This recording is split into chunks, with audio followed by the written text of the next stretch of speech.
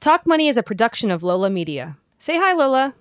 For updates, further breakdowns, and past episodes of this podcast, sign up at thetalkmoney.com. In today's episode of the podcast, we're showing our support for the World Health Organization's COVID-19 Solidarity Response Fund. WHO's mission is to provide personal protective equipment for frontline workers around the world, as well as organizing funds for critical response efforts in countries most affected by COVID-19. For more information, please visit who.int. Link is in our episode notes. And now, on with the show. Hi everyone, Mesh here from Talk Money, and welcome back to The Price of a Pandemic, our series where we discuss how the coronavirus is affecting the economy, business, markets, and investing. A few weeks back, oil prices entered the news cycle as the latest economic collapse. We saw negative oil prices for the first time in history. Whether it's our own foreign policy or your local gas pump, the price of oil has a huge influence on global relationships and economies. It's a valuable commodity, and its fluctuations affect everyone. But maybe you're picturing a different version of the oil industry, filled with power-hungry tycoons and deranged oil barons. As long as it says Harry Stamper Oil on the rig, you will not disobey my rules. You got that? When you finally wake up, they will have sucked you dry, and you will have squandered the greatest natural resource in history. Hey, look, I'm an oil man, too, you know. I haven't been drilling all my life for gophers. Hey, wait a minute, little man. I was pulling oil out of the ground when your ma was giving it to you for your health. I have a competition in me. I want no one else to succeed. How much oil did the Americans promise you?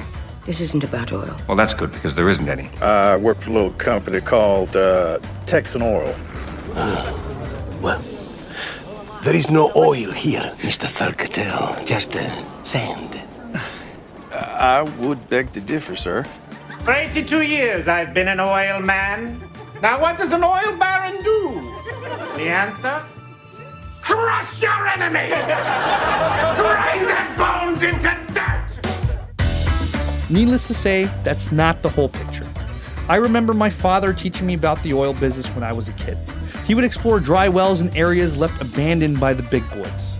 And though the probability of striking oil was pretty low, their profit was wholly dependent on the price of oil. The old buy low, sell high. The value of oil has changed through the years, and the industry keeps adapting to meet the need. But when the need goes negative, what's the next step? In today's episode, we're talking about how oil prices have been affected by COVID-19 and what it means for the world. I sit down with Kartik Mishra, an energy investor at what's called a family office, a group of hired hands who manage their own capital instead of giving it to a bank. Let's get started. My name is Kartik Mishra. I work as an investor, particularly in the energy sector, for one of the largest family offices in the United States. And what exactly does it mean working in the energy sector? What are you doing at this job? So basically on a daily basis, I am investing in stocks, bonds, commodities internationally.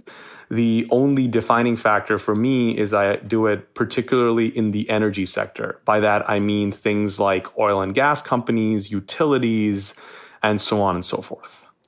Kartik, on April 20th, oil prices turned negative for the first time ever. What exactly does that mean? For most people, what it means is to take oil out of the ground and to send it somewhere.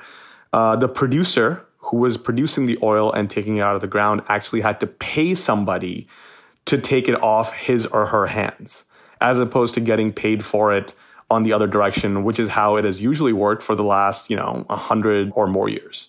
I mean, what exactly happened that oil used to be one of the most valuable commodities in the world? You could say people have gone to war for it, people have colonized for it. How does it become where someone has to pay somebody to take it off their hands? It was a confluence of a lot of different things that actually led to it. Let's talk about it in 3 steps, right? Over a longer historical period, one of the things that has changed over the last 10 years is that the United States has become a very large producer of oil. That was not always the case. This is the first time that the United States, for example, is the largest producer of oil in the world. In addition to that, the Saudis and the Russians, which are the other 2 large producers of oil, Together with the United States, they produce probably 33 or more % of the world's oil, just the three of them.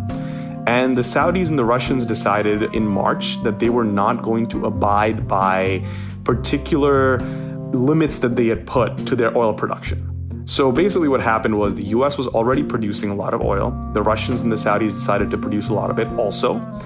And add to that the fact that COVID hit, and what that meant around the world was there was a lack of transportation usage because people were either, quarantined at home or were stopped by the government from going anywhere. So from one direction, you have all of this supply, and from the other, you have a huge hit to demand because people are not driving anywhere, they're not taking airplanes, and industrial production has ground to a halt. So added to those two things, what happened was there was just no space to put all of the oil that was being produced. And since they were running out of storage, the producers actually had to pay somebody to take it off their hands because literally they had nowhere to put it. And when you say nowhere to put it, you mean actual physical barrels of oil and they can't put it anywhere? I mean, you'd assume that if you have a bunch of land, can't you just keep it outside or dig a hole? So yeah, I mean, you would think that that's true, but there are actually guidelines that most governments give as to how a tank farm, so that's basically where you put the oil, so how these tank farms can operate, what the technical specifications are for these things. So while I had calls from multiple friends being like, I can actually put some in my bathtub till this tide's over, the fact is you don't really want any of this toxic stuff next to you because there's very specific kind of tanks that you can actually put crude oil in. And unfortunately, the technical term for what we are seeing right now is called tank tops, which means that the tanks are actually topped, not what you would think that, people wear on a summer day. Is this not a potential business opportunity if you can fall within the guidelines? If you're a country that potentially can store, is there not an arbitrage opportunity there? Absolutely. There's a huge arbitrage opportunity, and people are, as always, trying to take advantage of it. So recently, what they have done is they have actually booked out ships to store some of this oil at sea. So they're just sitting out at sea with a bunch of crude in them purely because people want to play this arbitrage and believe that that is the best way to do it, because that is honestly the only / last storage option left for them. And before COVID, before all this craziness happened, how is the industry doing before the crash? The industry hasn't done well in the last, I'd say, 4 to 5 years. There was an initial crash in the oil prices in 2014, 15, and 16. But since that crash, oil has never quite recovered to the same prices. What that has meant for the companies that produce oil is that their valuations have never quite recovered either. For consumers particularly, it's actually a good thing, right? Because they're using this oil. And if you can get gasoline for less than $1 a gallon, which is what is happening in some parts of the Midwest today, that means you don't actually have to fill up your car with more expensive gasoline. And the issue there is if people right now are unable to use their car, they're unable to take advantage of the low gas prices. I mean, is this a small window of time, and does it take a really long time for it to rise again when the economy reopens? I think, honestly, that depends on how you believe the economy will reopen. There are multiple theories out there as to how the economy reopens, whether it's a V-shaped curve, so it goes up pretty fast. In that case, there will be recovery in oil prices. There's another theory out there that says, we are now in a recession for good for a long period of time. In that case, the recovery will not be very fast. So basically, to give you some sort of a context, people in the United States are using 50% less gasoline than they were before COVID. That's a massive, massive hit to demand, and also a massive, massive hit to prices because there's nowhere for this oil to go. And to take a bit of a step back, when you had mentioned that oil had reached $100 a barrel, I very much remember this. What exactly had caused that uptick in oil followed by a crash? Right. So the 2 times when oil went over $100, the 2 reasons why that was actually happening was because OPEC, of which, Saudi Arabia, a few different other Gulf countries, a couple of different African countries, and countries from South America are members, was actually artificially controlling the amount of oil that they were sending out into the market. On the flip side of that, the United States was still growing its oil production, which meant that there was actually a lot more demand, particularly in the United States, and there was a lot less supply because the Saudis and other members of OPEC were artificially denying that supply from their side. So they were, in some ways, propping up the oil price to an extent. And to give a bit of context there, how should we understand the relationship between the U.S., Saudi Arabia, and Russia when it comes to the global supply of oil? If the U.S. always had such a high demand, and now they have the ability to produce, a majority of the world's oil, what does the relationship between these countries tell us about how the supply works? Well, that's a very interesting question because that relationship has changed. In the past, the United States was particularly antagonistic versus OPEC as well as Russia because they believed that they were propping up the oil prices at a much higher level. Over the last 10 years, when the United States has grown its production, it just so happens that a lot of jobs in the United States are now tied to the oil sector. And that means that instead of actually being a net importer of oil, the United States over the last, I would say, 6 months has actually become a net exporter of oil. So for the first time in decades, the Russians, the Saudis, and the American government interests are actually aligned. And what would be considered profitable in terms of price per barrel for these countries? It actually works slightly differently for Saudi Arabia than it does for Russia and the United States. For Saudi Arabia, since all of the oil is produced by a largely state-owned company, the oil price is purely dependent on what the actual state budget is. So in the last couple of years, the break-even oil price for Saudi Arabia is about $80. But that is only because they have to actually budget for the state spending of that money. The actual country itself can produce oil for as low as $10 a barrel. That's interesting. That's actually almost the same as this is what I really need to make it work, but I have a really expensive lifestyle. I could downsize, but I don't want to. Correct. And that is exactly the way that works. Fortunately or unfortunately for the United States, all that means is that the few 100,000 people who work in the oil industry will have problems with their jobs. So in the United States, you can produce oil profitably, probably at around $45 to $50 a barrel. For Russia, it's actually lower. The Russians can probably produce oil for $30 to $40 a barrel profitably. What happens to companies that are dependent on the sale of oil? Are we potentially seeing bankruptcies here? So we have already seen an increase in bankruptcies. That is almost certainly going to increase further unless there is some government intervention. The oil industry is a little bit more divisive of an industry. So it is much harder for the Trump government to actually approve any sort of package where they can get it through Congress to support the oil industry in particular. And then what happens here in terms of how does this affect the job market? I think anyone who is in the oil industry or peripherally so is at risk of losing their jobs. Every company that I have talked to recently has said we are already laying off 10 to 20% of our staff, or we are looking out and seeing if there is a way to save them for the next 2 to 3 months. But if the picture does not improve, that will be a conversation that we will have then.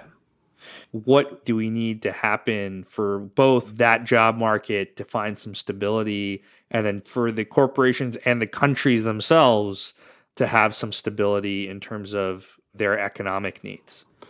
I think the sweet spot for the United States in particular will be anything over $45 a barrel.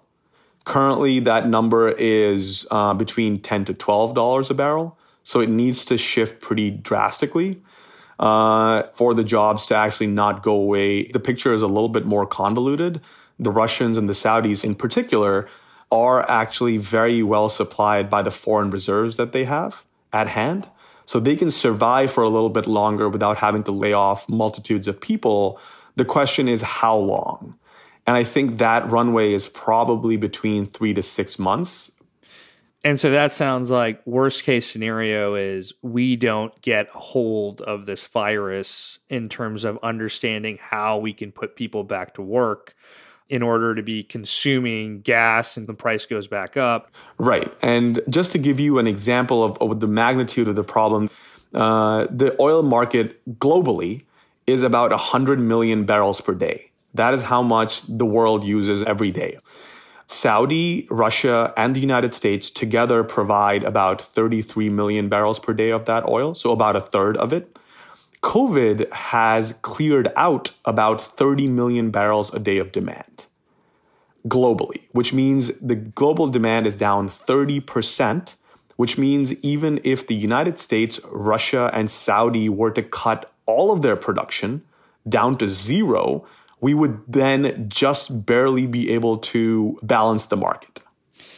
As an energy investor, how do you think this affects our future? Is this something that benefits green energy, or it doesn't really matter because this has such a big impact, like the whole system's fucked? I think it does affect green energy for a couple of reasons, right? One, if there are huge job losses in this industry right now, it's very hard to convince people to come back to the job itself. The other thing that is interesting is that people will realize that you can actually make this massive shift towards green energy because you don't necessarily have to support the oil industry, because it will be much smaller by the time we come out of this particular crisis. So I think it is net positive over the long term for green energy for the time being.